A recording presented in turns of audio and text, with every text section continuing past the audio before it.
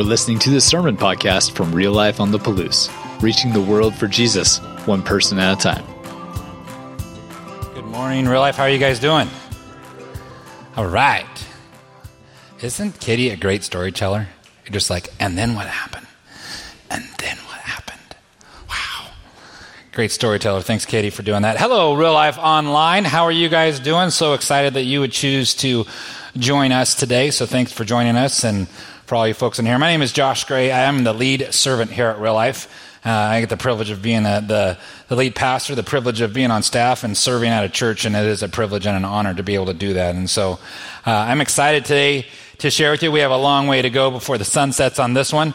We're tackling the parable of the Good Samaritan. We've been in our Camping in the Parables series here. And so when I say Good Samaritan, for most of us, that has a warm fuzzy. Like, that makes sense. There's hospitals called Good Samaritan hospitals. There's we have a nursing facility, an assisted living facility called Good Samaritan, where obviously people are being taken care of. There's Samaritan's Purse, which is a great ministry and organization that dives in to help people in needs. And there's even Good Samaritan laws. When we think about that would protect a Good Samaritan. So Samaritans must be great, right? So if there's a car burning and the person's in there and you run in there and you grab them out and you jerk them out and you break their arm when you jerk them out, but you save them from burning in the fire and they want to sue you for saving them, but you broke their arm the way you did it, there's Good Samaritan laws in states that protect you because you were trying to do the right thing and be a good Samaritan. And so in our mind, just to phrase this, I think that the title I've called this sermon is Pivot. And I think that it's a pivot because in our minds, we need to pivot in understanding things. Anybody ever watch that very sinful show called Friends? Right? There's an episode where Ross, basically the whole episode, he's just yelling, pivot, pivot. They're trying to move furniture up the stairs. Pivot, pivot. And he says it like a bunch of different ways. It's pretty funny. But the pivot needs to happen not with furniture. The pivot needs to happen right here in the most valuable real estate in the entire world, these 6 inches, some of us 8 inches, between our head. And so even just how we view the word Good Samaritan and understanding what that means and how we think, I think will be challenged this week as we go through this. So, parable of the Good Samaritan. On one occasion, an expert in the law stood up to test Jesus. So an expert in the law is a Torah scholar, and he stood up to test Jesus. And he said, "Teacher," he asked, "what must I do to inherit eternal life?" Seems like an okay question, but there's some weird things with the wording here. So the way that he says teacher and he uses teacher is demeaning here. He's not saying teacher, oh, smart one. He's kind of like, okay, smarty pants, I'm the scholar here. So it's a negative use of the word teacher, not a like, oh, you're a smart guy, teach me something. He is being a jerk to Jesus. And Jesus is being an awesome rabbi. What does he do? He answers a question with a question. He says, well, what's written in the law? He replied, and how do you read it? How do you interpret it? What's your opinion? Let's put you on the hot seat. And of course, being a good Jew, he would know this part of the law because they say the Shema every day, but to love the Lord your God with all your heart and all your soul and all your strength and all your mind, and love your neighbor as yourself. And Jesus is like, ding, ding, ding, ding, good job. You got it correct. You answered correctly. Jesus replied, do this and you will live.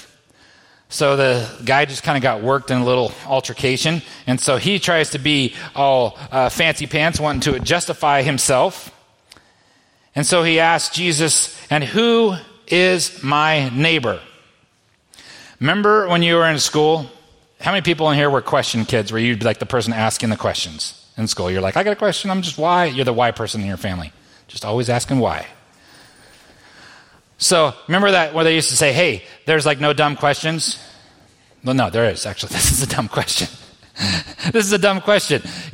Who is my neighbor? Who do I have to love? Like, who do I have to like care about? Who do I have to be Jesus to? Who do I have to like actually care about in this world? Just give me the people that I'm just supposed to care about, and so I'll just work with those things. But I don't want to have to be open to things like, who do I have to? You know how it feels when you have to be loved by somebody? It's real genuine, awesome love when they're forced to love you, right? Who do I have to? Who is my neighbor? So remember this. The text is so fun because it's real people, real place, real time, okay? And so when they talked about in the next thing, this is Wadi Kelt right here.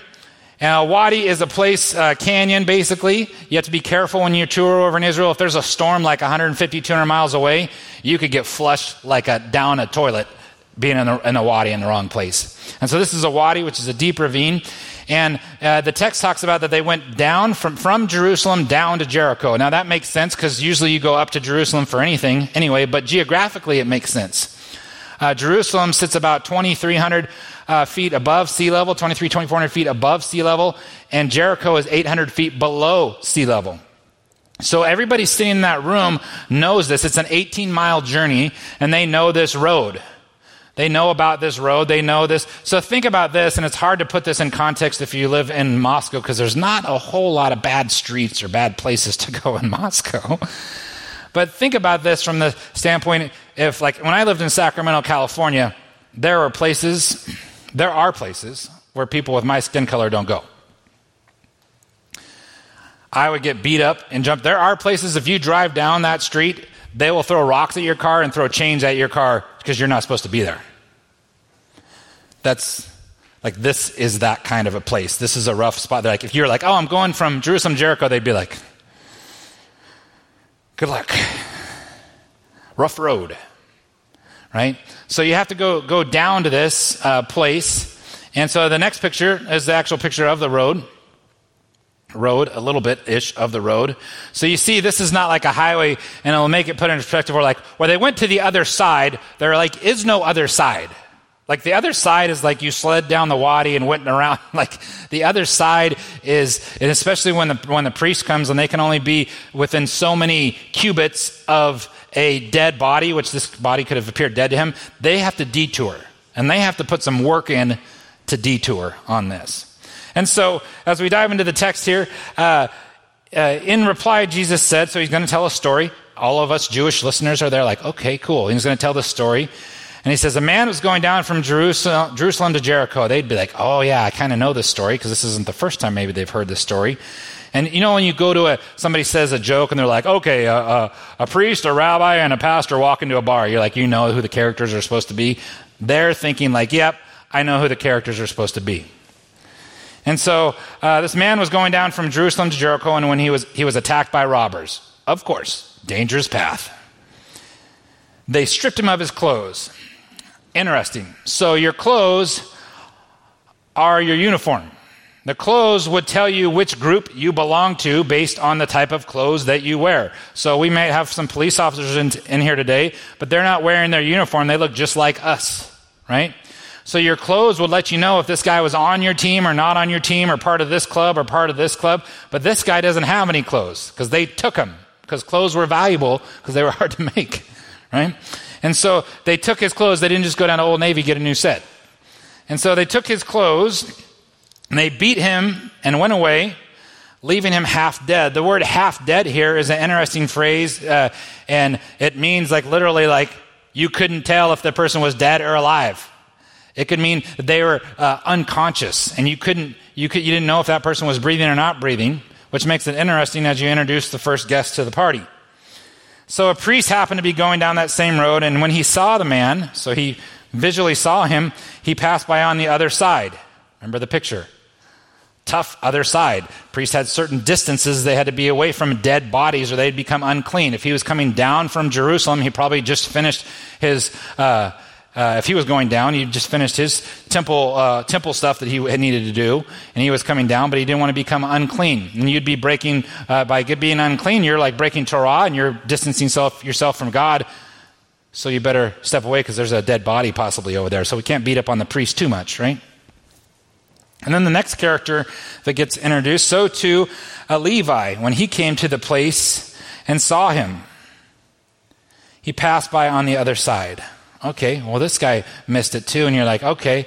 And now you're ready for the punchline because you know the next person that's coming, right? You know who's coming next. It's the pastor, it's the rabbi, and it's the priest, right? You know the next person coming. So when I say the next sentence, I want you guys to be like, boo, like your guy just missed the field goal that cost the Miami Dolphins their first victory of the year, or whatever. Something I know that's probably not realistic, but that they would get a victory. But anyway, so I'm picking on my friend here.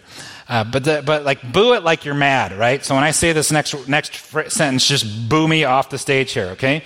So we had the Levite that came, but a Samaritan, as he traveled, came where the man was and took pity on him. Samaritan is a bad word. Samaritan, like you'd be sitting here writing like, what? You're getting the story wrong, Josh. That's not who it would be. What is this Samaritan person going to do? Samaritan, like the half-breeds. And there's a bunch of good context that I want you to mine out at the bottom of your sermon notes that you do or don't have, or on the website. There's a link. And I want you to go mine out this content so you can see the depth of hatred that they would have for Samaritans. So we have a warm fuzzy when you say Samaritan. They wouldn't say the word or they would be unclean. If you could say a word that would make you unclean, that would make you unable to have a relationship with God, that's it. So a Samaritan, they're shocked and like trying to like, what in the world are you talking about? You just said it. And you say, like, little guys, you ever seen your parents say something they shouldn't have said, and you're like, oh. Yeah, that's worse. You'd be like, I didn't even know they knew that word. And so they said but a Samaritan, as he traveled, came where the man was and saw him and took pity on him. Wait a minute. That's not the hero of the story. Somebody's got it wrong. Let me tell you how much they hated Samaritans. Jesus, here's John 8:48. And the Jews were answering Jesus and they said, aren't we right in saying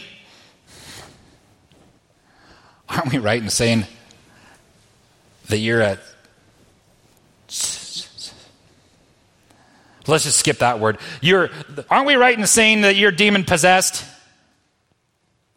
Aren't we right in saying that you're a Samaritan and demon-possessed? They put those two phrases together in the same spot. That's what they think about Samaritan.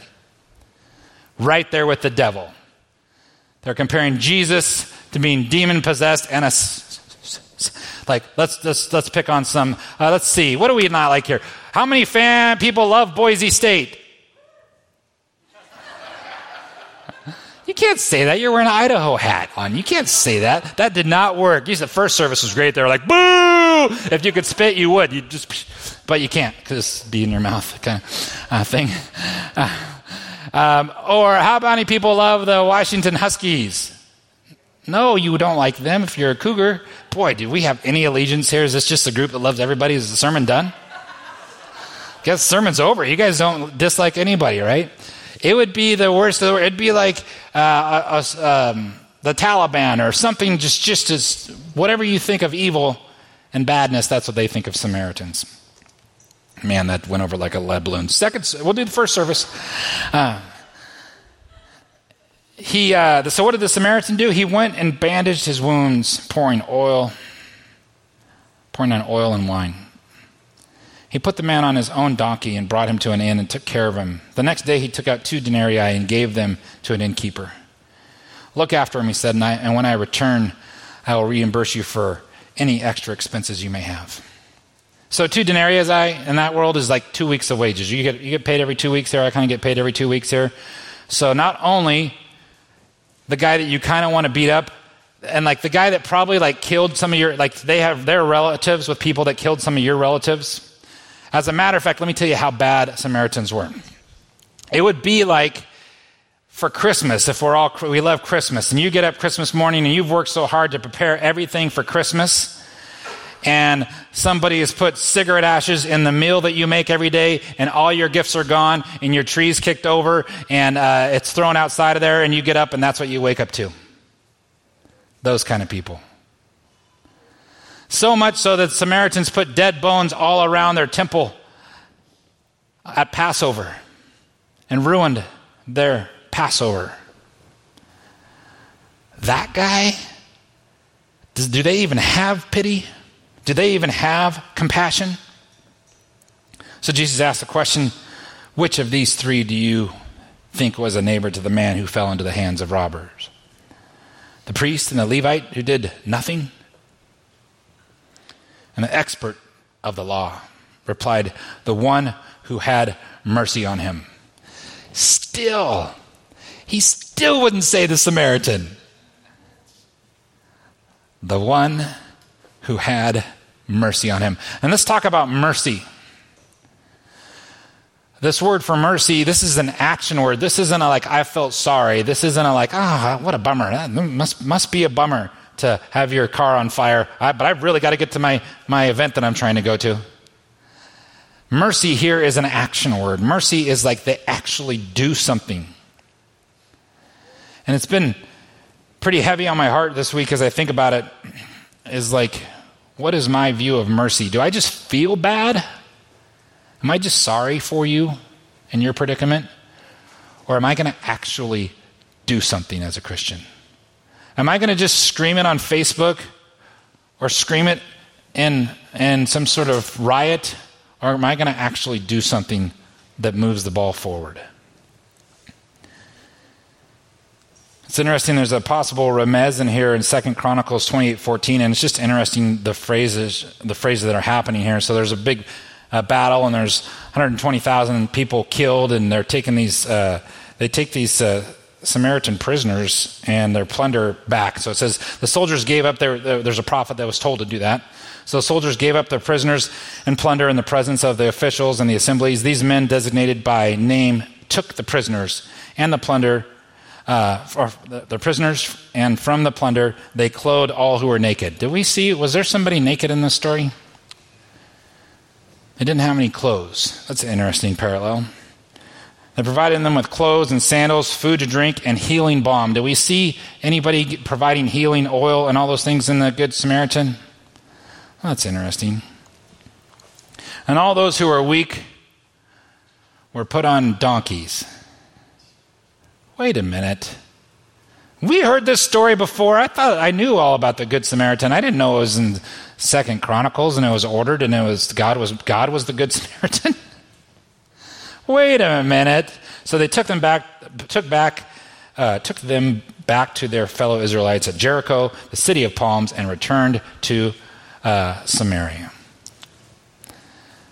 More to that story. There's more meat on that bone to look in there. But I guess the thing that's been heavy for me is in my 45 years on this earth, in my 20 years as a Christian, I have not felt our world being as divided as it is. Does it seem extra divided to you guys, like more than normal, with like what your face looks like and whether you're wearing a mask or not, and the political climate we're getting ready to climb into, and all of it? Does this seem extra divided, or are we just victims of our circumstance here? I mean, I'm only 45. Does anybody older than me feel like this is a pretty divided time? Thank you. Yeah. It feels that way to me. And in my heart, if we can't get this moving in the right direction, we're in big trouble. And when I say the we're is not about America. I'm as patriotic as they come. I can't wait. My house that eventually will get built someday, I'm going to have a flagpole up there, and it's going to wave the American flag. I look at the American flag differently now that my son serves in the United States Air Force. My dad was a veteran. I love America. I'm super excited about America. I don't love America more than I love Jesus.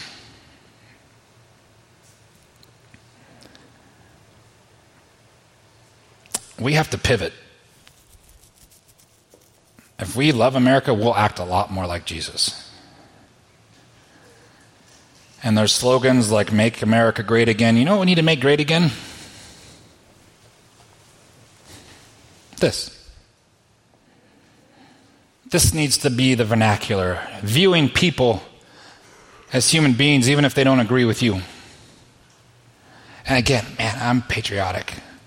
Like, we've done a lot of good. We have the ability, we, meaning the country, America, we have the ability to do a lot more good.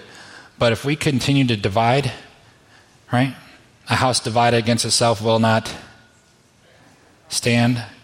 Everybody before us has told us that as we continue to divide, so how do we bring you, how do you and I as Christians unite? Are you spewing words of uniting and getting together and moving closer even with people that you don't agree with and moving towards a common good and believing that we can get there as a group even if the person doesn't think and act and vote like you? Because that seems to be a lot like what Jesus Christ did. It seems to me that he didn't just hang out with everybody who just thought like him. It seems to me that he would engage in conversations. And if we want to have the mind of Christ, we got to be careful with what comes into your brain. And I'm not saying the news networks are bad, but they are. I'm not saying that Facebook is bad, but if it's your major source of influence and where you get all your education from, that's a problem. Right? Spend the time. Invest in pivoting this real estate in your head to pivot and move closer to our Lord Savior, Jesus Christ. Let America worry. Like, we'll help out America a lot if we start to look a lot more like Jesus. Amen? And so for us in here, what are we going to do about it? You know, during the past pandemics, Christians didn't run away. You know what Christians do? They run into chaos with their Lord, with their Bible, with their kindness, with their heart, with their paychecks. Can you imagine giving your 2-week paycheck to your arch enemy to help heal them when you really wanted, when they killed your family? I'm not there yet. I'll work on it. But it's time for us to pivot. It's time for Christians to be on the front line and not beating people to death with God's word, but loving them to death with God's word. Acting differently, being different. Having mercy, not just words. How many people have the gift of criticism? Yes, it's not in there. It's not the gift of criticism. It's not here. It's not here. Guess what? We have enough of those people with gifting right now, don't we? It's always somebody else's fault. Blame shifting. It's that team's fault. It's that team's fault. It's that person's fault. It's that person's fault. Where do we take responsibility for our own actions?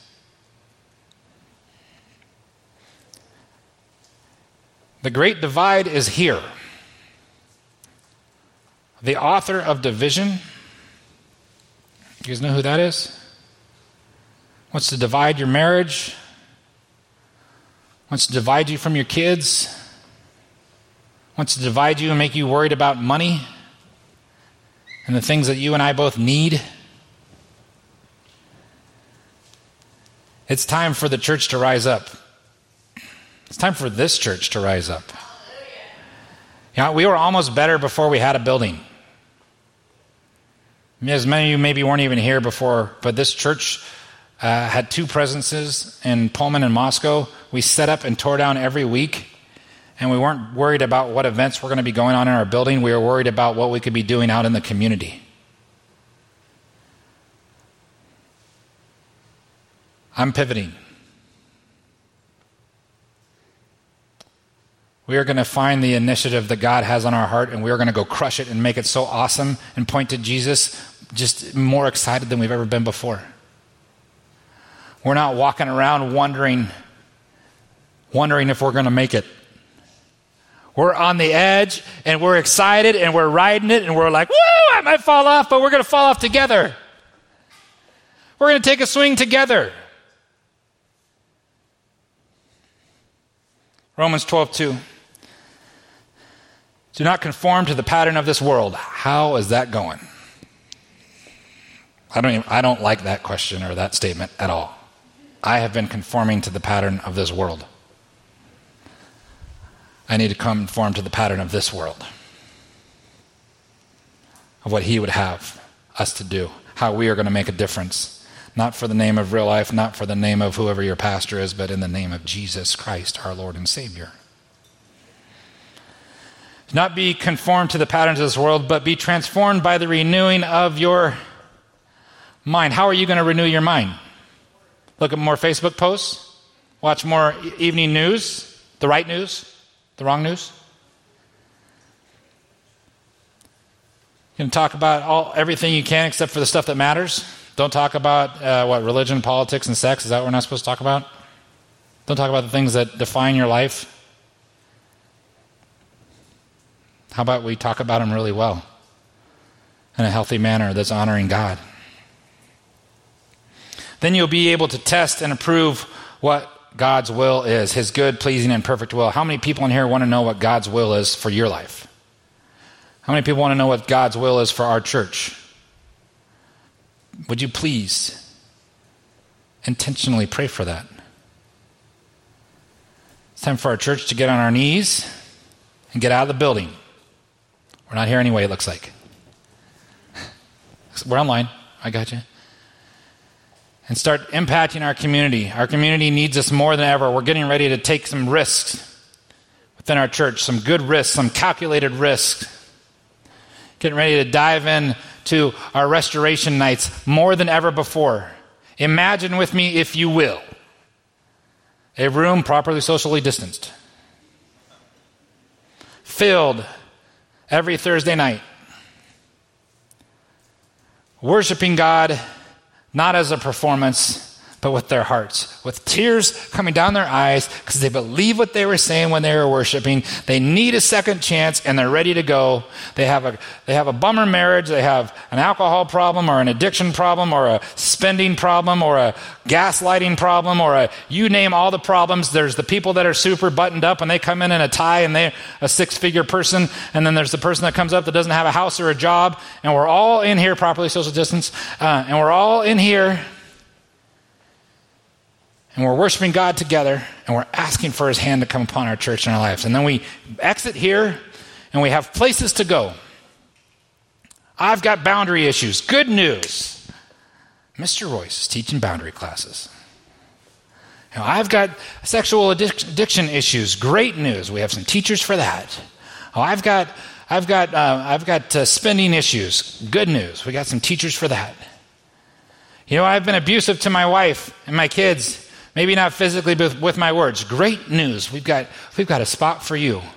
Any spot that you have that's broken and hurting that you are actually have enough guts to admit, we got a place for you to get plugged in and get healed. Because when you start becoming whole, the church starts becoming whole. And when the church starts becoming whole, the community starts becoming whole. And when the community starts becoming whole, the states start becoming whole. And when the state starts becoming whole, the nation becomes whole. And when nations become whole, we start looking a lot like Jesus Christ. Amen?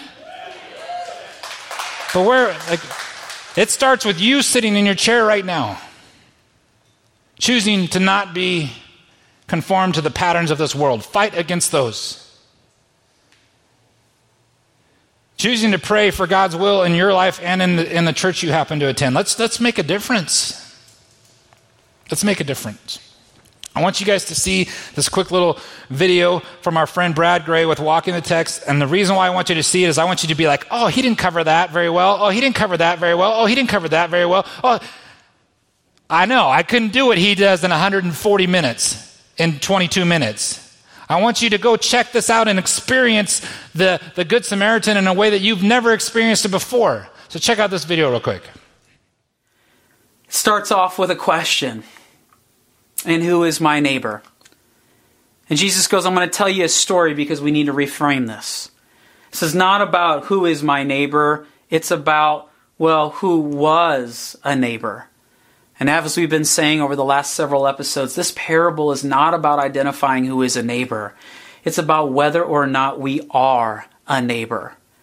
And that in becoming a neighbor, the way Jesus wants us to be, we have to shift the focus.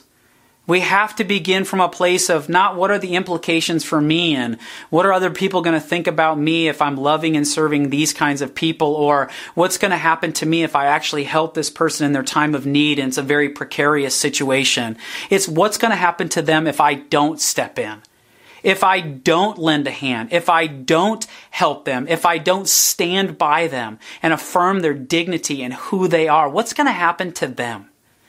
Secondly, we've talked about that you've got to empathize, not to just look at them from a distance, but to go, I need to walk in their shoes. I need to empathize with their situation. I need to understand what they are going through and what their world is like.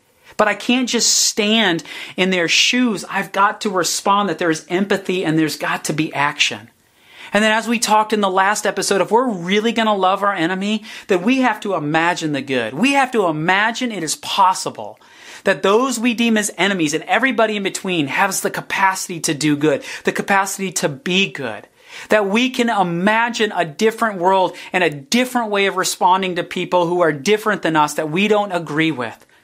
And that if we can shift the focus and empathize and respond in action to imagine the good and then to find the common humanity, to recognize that I can imagine this because I am finding the common good, then friends, I believe that what Jesus says to the expert at the end, go and do likewise, is something we will be willing and able to do in the power of the Holy Spirit to be who Jesus is asking us to be. So what kind of neighbor are you? What kind of pivoting needs to happen in your mind, in your heart, in your checkbook, in your family, to move the needle closer towards what our Father in heaven was like? Who are you supposed to see as a neighbor? If it goes all the way to your arch enemy, the person you can least stand to be around, then doesn't it include everybody else? How are you supposed to love them? Supposed to beat them with the text, or are you supposed to love them with compassion and mercy and act and build enough of a relationship with them so you can sit down and talk to them about the text? Where in your relationships with others do you have to pivot? What does that look like? Some of you guys are in here hurting today. And you're hurting in relationship. How do we pivot to see the greater good? I'm going to take this time and go to communion if you want to get your elements out. Wrestle with those a little bit. I'm excited to be at church that cares about people. I'm excited that we have people in this room right now that are going to vote differently, but love each other well. I'm excited that we have people in this room right now that feel differently about hot topics, but do you know we have a lot more in common than we do that's different? We have a lot more in common than we do that's different. Let's focus on some of the commonalities and let's go do the things that we're supposed to do to further the kingdom, because God's chosen you. You are his chosen people. We are the people we are the kingdom of priests. He's chosen you to go make a difference during this time. For some reason, we all got to be here during COVID. Let's go into the difficult times, not run away from them. Jesus went into it. The Lord Jesus, on the night he was betrayed, took bread, and when he had given thanks, he broke it and said, "This is my body, which is for you. Do this in remembrance of me." Let's remember him. And in the same way, after supper, he took the cup, saying, "This cup is the new covenant in my blood. Do this whenever you drink of it in remembrance of me. For whenever you eat the bread and drink the cup, you proclaim the Lord's death until he comes." Let's proclaim him. Father in heaven, I just ask, Lord, that you would just sift us this week. You would sift us with your word. You would sift us with interactions with people and relationships, that we would be like, wait, wow, is that what I was talking about? Is that what it means? Is that what it means to be a neighbor? Is that what it means to see a neighbor? Am I challenged to transform my mind, Lord, and not have it be dictated to me, but let you dictate it to me instead of letting the world dictate to me what I'm supposed to think and how I'm supposed to feel? Lord, I want to have a mind that thinks like you've designed it to think, for your purposes. I get myself out of the way, Lord. Help us to be a church that people are like, oh yeah, that church? No, they're on it. They're out in the community. I don't know about their God, but they sure love people well. Maybe that's what their God looks like. He listens, he loves, he respects.